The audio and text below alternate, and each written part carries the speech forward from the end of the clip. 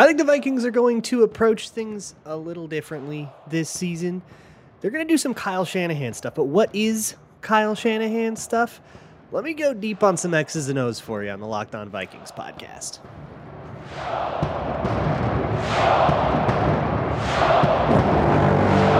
You like that on 3, 1, 2, 3, you like it! You are Locked On Vikings, your daily Minnesota Vikings podcast, part of the Locked On Podcast Network, your team every day. Hey, hi, welcome to the Locked On Vikings podcast, part of the Locked On Podcast Network, your team every day. As always, I'm your host, your pal, and the kid you copied off in math class. My name is Luke Braun. You can find me on Twitter at Luke Braun NFL. You can find the show on Twitter at Locked On Vikings. Thank you so much for making Locked On Vikings your first listen of the day, each and every day. You can find this show wherever you find your favorite podcasts, as well as YouTube if you're into that, or even Amazon Fire or Roku. Just download the Locked On Minnesota Sports app. Today's episode is brought to you by FanDuel Sportsbook, official sportsbook of the NFL. Make every moment more. Visit FanDuel.com/LockedOn today to get started. We're going to go deep today.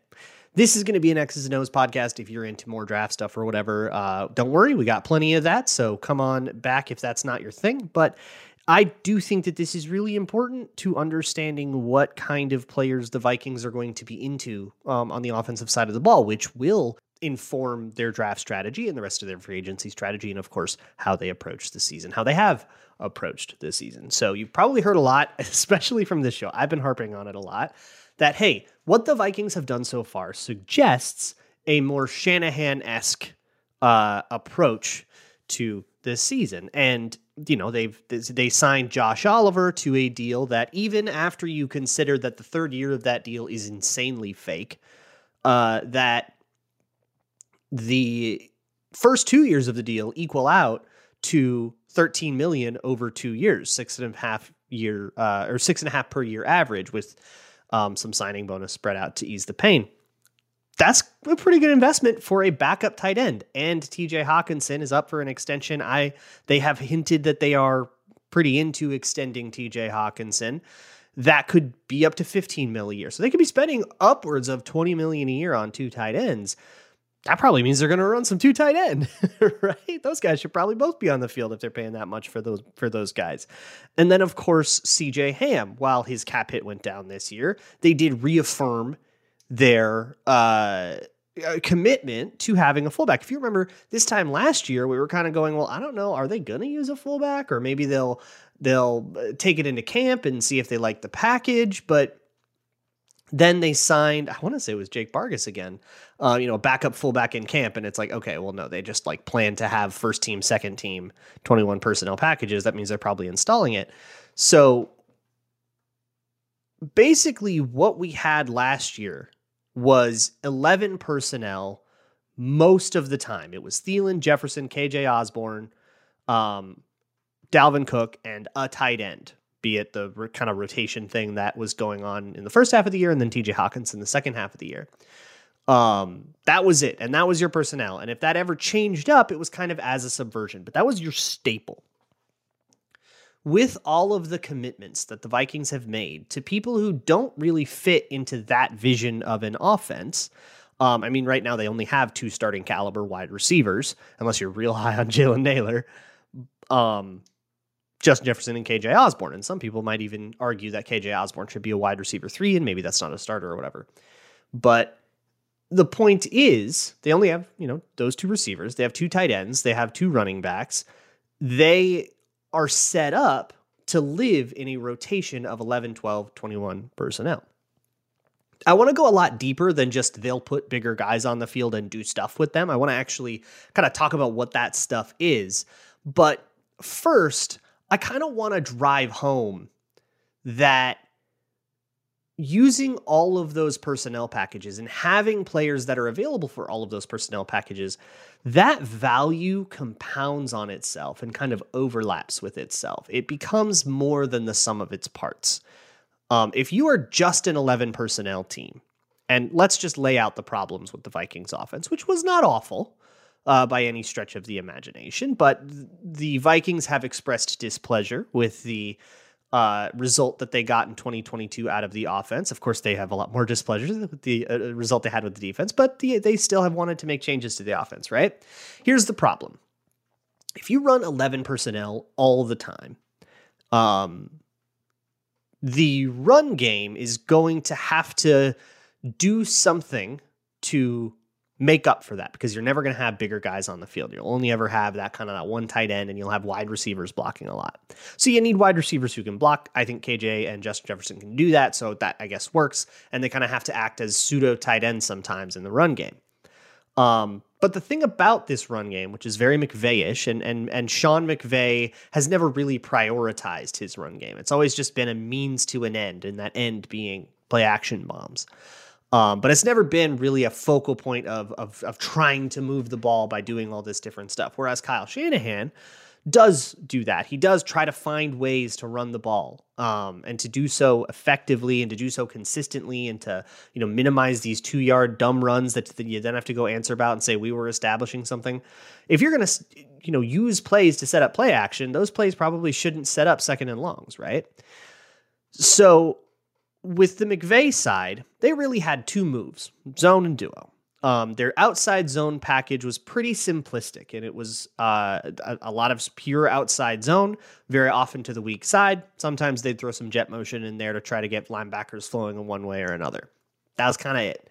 That was their zone game. They had a little bit of inside zone, a little bit of linebacker or whatever in certain circumstances. But for the most part, when we're running zone or we're running duo. Now, both outside zone and duo require double teams up front, and usually on the interior. They want to have double teams, at least at the very start, and then they'll combo up to linebackers if appropriate. So the numbers game in the middle, you kind of have to have the ability to use 4 guys, usually on the 2 defensive tackles, or on a tackle and an end, right? 4 of your offensive linemen will be dedicated to 2 players. And that's kind of the point, is that those 2 players are going to get moved. It's 2-on-1. So you can, kind of rely on that and create space accordingly and then build out from there. Both of those run plays, however, are going to have different challenges when they're going against 5-man surfaces, 5 down fronts. This is not always the case in any defense, but they saw a lot of it against Miami, against Arizona, for example, where those teams came in, they put 5 on the line of scrimmage. So you have 4 on the line of scrimmage, and let's just work out the numbers in our head. You have 4 defensive linemen on the line of scrimmage, and the offense has their 5 offensive linemen and a tight end. Those numbers add up, right? You can have a couple of 2-on-1s on, say, the 2 defensive tackles, and then you've got a tackle on an edge rusher, and then you probably have to have a tight end on an edge rusher. So you have one matchup there that looks pretty good for you, and the rest of it is either a 1-on-1 or a 2-on-1, and it's not great. If you put an extra guy there, the offense has no choice but to split up one of those double teams so that there is an extra lineman available to block that extra guy. It breaks things up. And so against 5 down fronts, these run games just will not do better. That is one step toward countering the old Vikings offense, the 2022 Vikings offense. The second step is you got to think about what the Vikings will do against you if you do 5 down. If you come out 5 down, you put your bigs on the field, right? You put your linebackers on the field and you say, we're stopping this dang run. The Vikings are, well, what are they going to do? They're going to throw over the top of you with Justin Jefferson. You have all of this stuff in the meat grinder of the middle of the field. What we're going to do is we're going to motion Justin Jefferson to some kind of weird inline alignment that forces your coverage rules to put Preston Smith on him, and we're going to have him run routes. Good luck with your linebacker, or in some cases even your defensive lineman, covering that guy. And that becomes the subversion. So how do you counter that subversion? Well, you put a high safety on that side of the field, so that if Justin Jefferson runs anything deep, it's capped.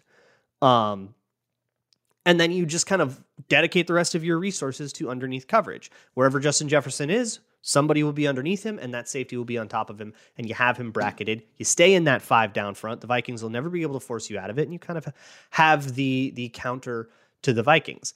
That's the problem with the Vikings offense that they are trying to solve.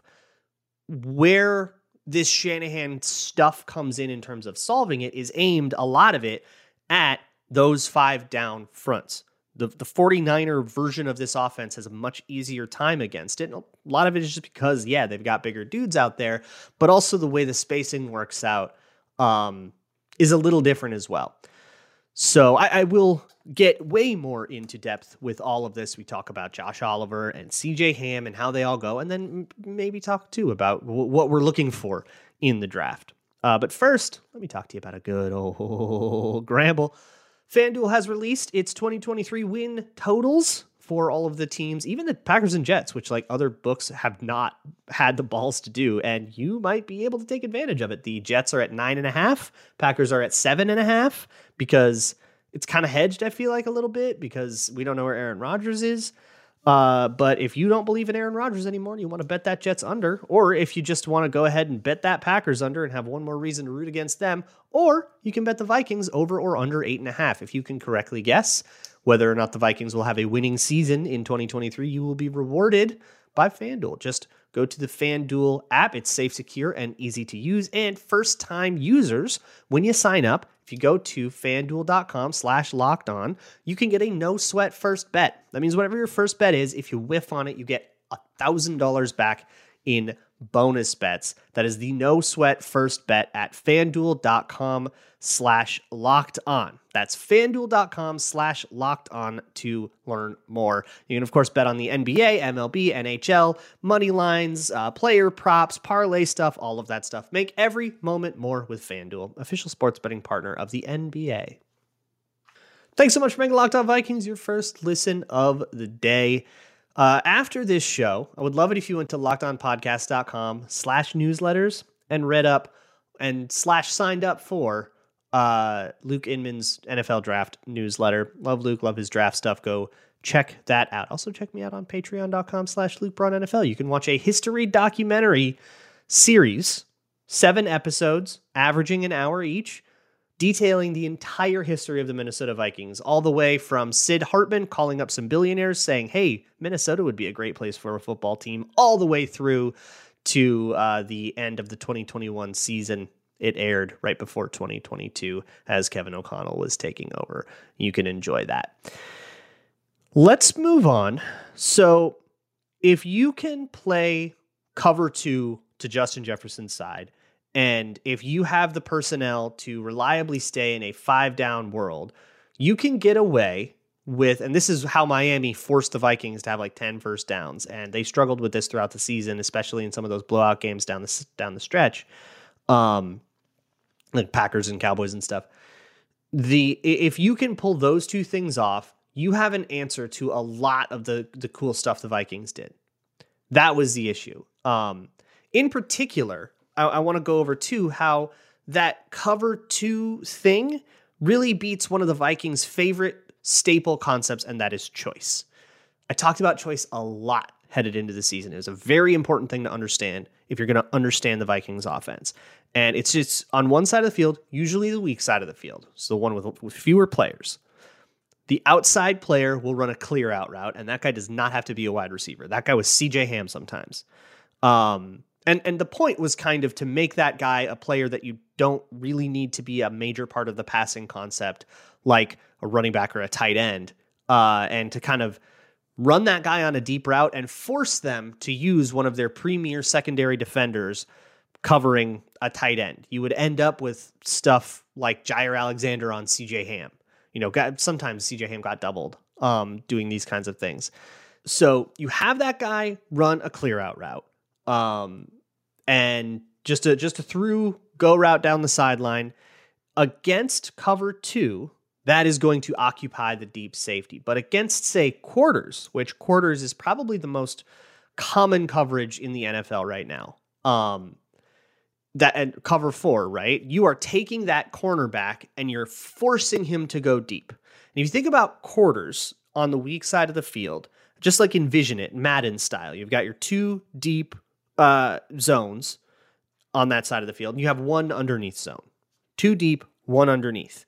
So if you send a clear out route deep, you have ensured that that corner is not going to be able to help with choice. And all choice is a 5-yard option route. You go 5 yards and you turn, if he's playing you inside, you turn outside. If that defender, whoever that defender is, whether it's a zone or a man, if he is playing you outside, you turn it inside. And if it is true zone, you just find the soft spot and turn around. That's choice, right? Just quick. You're just trying to get a quick 5 yards. That's all this is. So a clear out route to make sure that one of these underneath defenders has to run with you, and then you run choice. Against cover 2, however, that only has one guy deep and 2 underneath. Whoever that deep guy is going to have no problem in the world taking that clear out, right? With CJ Ham, TJ Hawkinson, give it to Adam Thielen, give it to a speedy guy. It doesn't matter. It's a safety, right? His job is that. So he'll go take that, no problem. And now both of those underneath defenders are available to cover choice. So you can't go inside, you can't go outside, and they can squeeze it pretty comfortably. And you're going to have to go to the other side of the formation, which a lot of times the Vikings would pair choice with, say, a return route or something else coming across the middle. If the linebacker who is, if somebody really squeezes that choice route from Justin Jefferson and really follows it, vacating a whole bunch of the middle of the field, theoretically you want a short route going over the middle of the field, and you can just have Kirk Cousins kind of read that and say, hey, if they squeeze it really hard, the return should be there. That's all there. But essentially, you can force the Vikings to constantly be in a world where Kirk Cousins has to go to his second read. And while I don't think that that's an issue for him, you're never going to be as good on the second read as you are when you can just drop back and throw to the first thing. It's just going to, over time, cause inefficiencies in the offense. Okay, so there is the whole problem, right? Or not the whole problem. There is a major portion of the problem schematically. There's also stuff like Ed Ingram got beat really bad this game, or Ezra Cleveland got beat really bad this game. The wide receivers couldn't beat man coverage. All that stuff also had something to do with it sometimes. And again, the offense wasn't like awful. This is not a catastrophic thing that needs to be built from the ground up. And the Vikings are still going to live using a lot of outside zone. That's going to be a staple still. But the difference is, a huge difference, is whereas before the Vikings loved to run outside zone to the weak side. That is, where there's fewer guys. That's pretty much the logic to it. And again, with that 5-man surface, that 5 down front, the defense could essentially afford to put an edge rusher pretty far to the outside on both sides of the field. So whether you're running outside zone strong or outside zone weak, there's going to be somebody in a decent position to make a play that the Vikings have to account for. Now, the Vikings they're probably going to see a lot of the same thing, but they're going to start running more toward the strong side.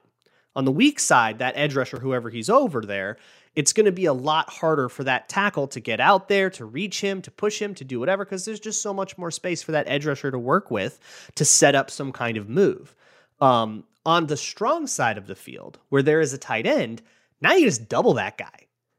Whether that's TJ Hawkinson and Christian Darrisaw, TJ Hawkinson and Brian O'Neill, or I guess, I don't know, like Blake Brandell if O'Neill isn't ready for the start of the season. You got a 2-on-1 over there, and you can now run outside zone to that side. The typical counter to this is for teams to walk one of their linebackers, the Sam linebacker, because he's on the strong side, down to the line of scrimmage and essentially get that uncovered man back, get that advantage back.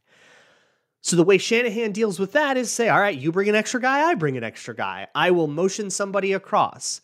And now it's a matter of who do you want that person to be going up against that Sam linebacker. For Shanahan, it is a second tight end. And sometimes it's a second tight end and a fullback. Let's go 22 personnel. And we will have a fullback and a tight end double team that linebacker. Now we have a double team on the edge rusher and a double team on the linebacker. And you have already committed too many defensive resources. And now we're going to run outside zone. And he generated a ton of explosives that way. Just forcing defenses to stretch way too thin. And essentially just like hardline brute force. You cannot get through this without someone defeating a double team. Hope your linebackers can beat double teams. And hey, a lot of guys just can't. That's the world of outside zone strong. But fixing that choice problem is also something a little bit more pressing, right? What are their staples now? And it doesn't change a lot, but it tweaks enough where they can kind of get paid off for using all these extra big guys that aren't necessarily as dynamic of receivers in the pass game. So we still have that to sort of go over. So if we can solve the idea of a 5-man surface by going into 12 personnel and typically having a, one tight end on either side, and whoever's on the weak side will motion over, and now it's 2 tight ends on the same side, and you start doing double teams with that, right? And maybe with a fullback or maybe not. The key thing here, though, is this is a staple run, which means they're going to use it a lot, if I'm right about this and they actually do the Shanahan thing. And in that staple run, that means the tight end, whether or not he can defeat the linebacker on a block, is going to decide the result of a lot of run plays.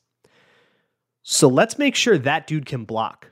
And they went out and got what some people would argue, a lot of people would argue, was the best blocking tight end in football last year.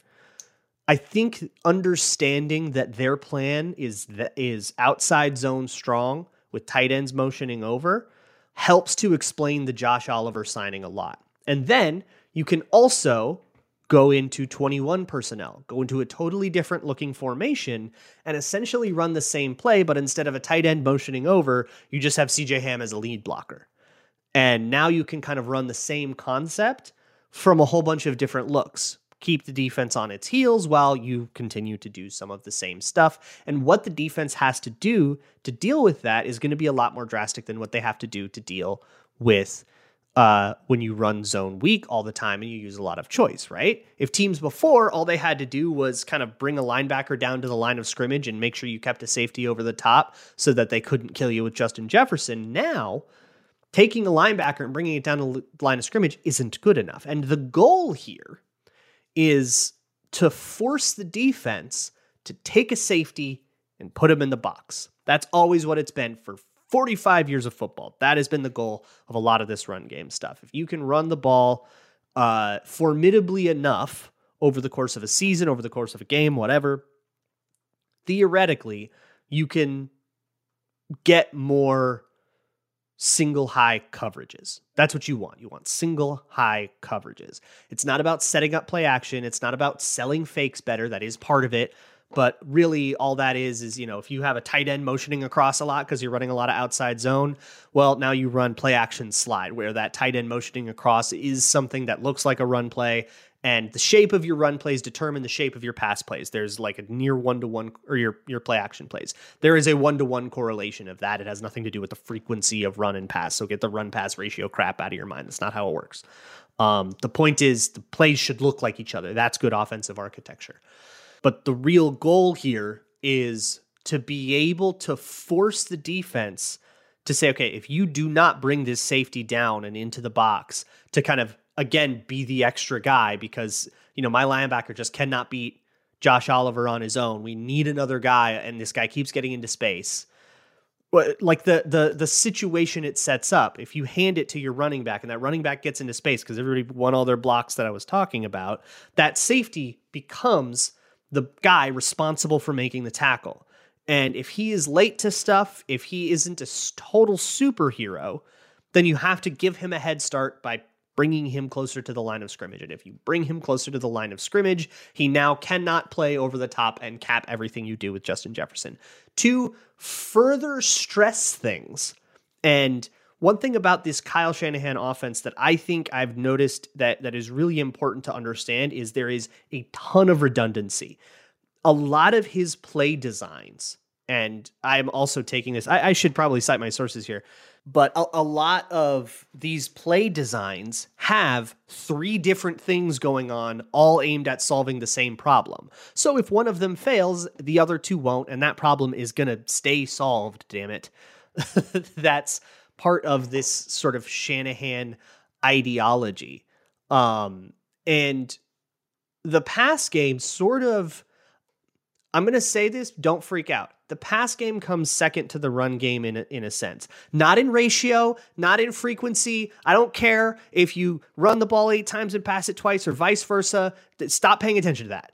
That's not what matters. What matters is the run game is set up to succeed, and the pass game is set up to look like the run game. And that is how you create a successful pass game, is make it look like the run game. So you have the opportunity, like in San Francisco, when the guy motioning across the formation to eventually block the strong side linebacker is George Kittle. Now, suddenly, that can turn into a play action slide, keeper slide. If you play Madden, you're familiar with it. It's probably a staple play for you, which is tight end motions across the formation and then runs out and catches a pass in the flat. Now you've given George Kittle a yards after catch opportunity. What if that guy's Deebo Samuel? What if that guy's Kyle Juszczyk? What if that guy's Christian McCaffrey and you have two running backs on the field? Now you can kind of see how Shanahan's offense is set up to give after catch opportunities and, just to get the ball in the hands of your best dude, right? That's the goal. And that's the cliche you can kind of bring all this back to. It's how do I get the ball in the hands of my best dude? For the Vikings, that's Justin Jefferson. So this is going to look a little different. They're not just going to copy paste Shanahan stuff because Shanahan doesn't have a Justin Jefferson. His best pass catchers, his best weapons are a running back in McCaffrey, a tight end in George Kittle, and a wide receiver that they use as a running back in Deebo Samuel. Those are their guys. Our guys are Justin Jefferson, and I guess the second best guy is a tight end in TJ Hawkinson, so I'm sure they will steal a lot of the Kittle stuff. But how you kind of convert this world into great opportunities for Justin Jefferson, I don't know if that's throwing him 2-yard passes and making him break a bunch of tackles. For me, the best way to get the ball to Justin Jefferson is a go ball down the sideline and deep stuff, right? We want shot plays to Justin Jefferson where he can go catch the ball, or intermediate stuff over the middle where he can catch the ball and start doing stuff, kind of in the secondary and trying to make big explosive plays that way. Utilizing what he does before the ball is thrown. There's so much to that you don't necessarily get from like running backs that you can throw screens to.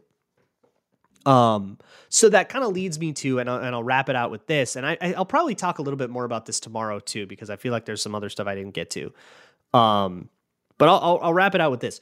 What does that mean the Vikings need? If you want to try and project what kind of player the Vikings are looking for in terms of a skill player. And I'm going to say skill player. I'm going to stop saying wide receiver. I'm going to start saying skill player.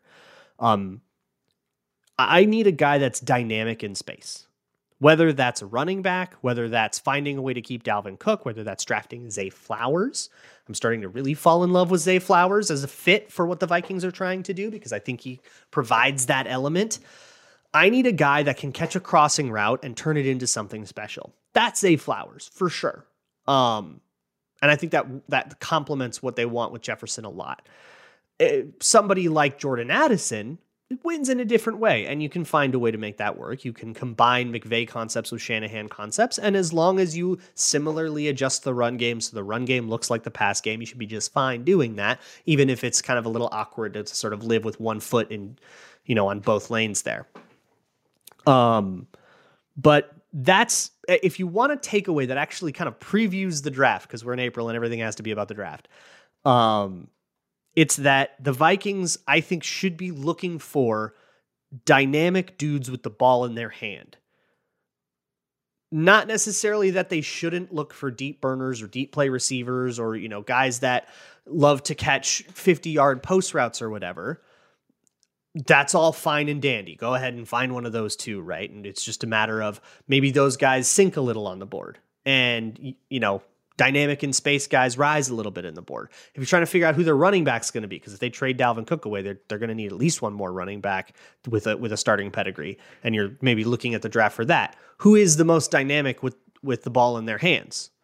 Who's the guy that can create explosive opportunities? There's a number that I'm super, super in love with.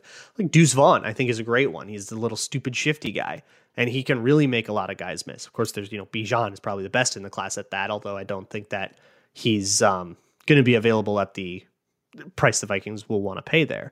But you get where I'm going with this, whether it's a running back, a wide receiver, a third tight end or something. I don't know. Maybe we go jumbo and it's weird. It doesn't matter. I don't care what the 2 letters next to his name are. I care about his skills. And if he can make a bunch of dudes miss in the open field, if he can turn a 4-yard crosser into a 15-yard gain with some level of regularity, the Vikings should be into him.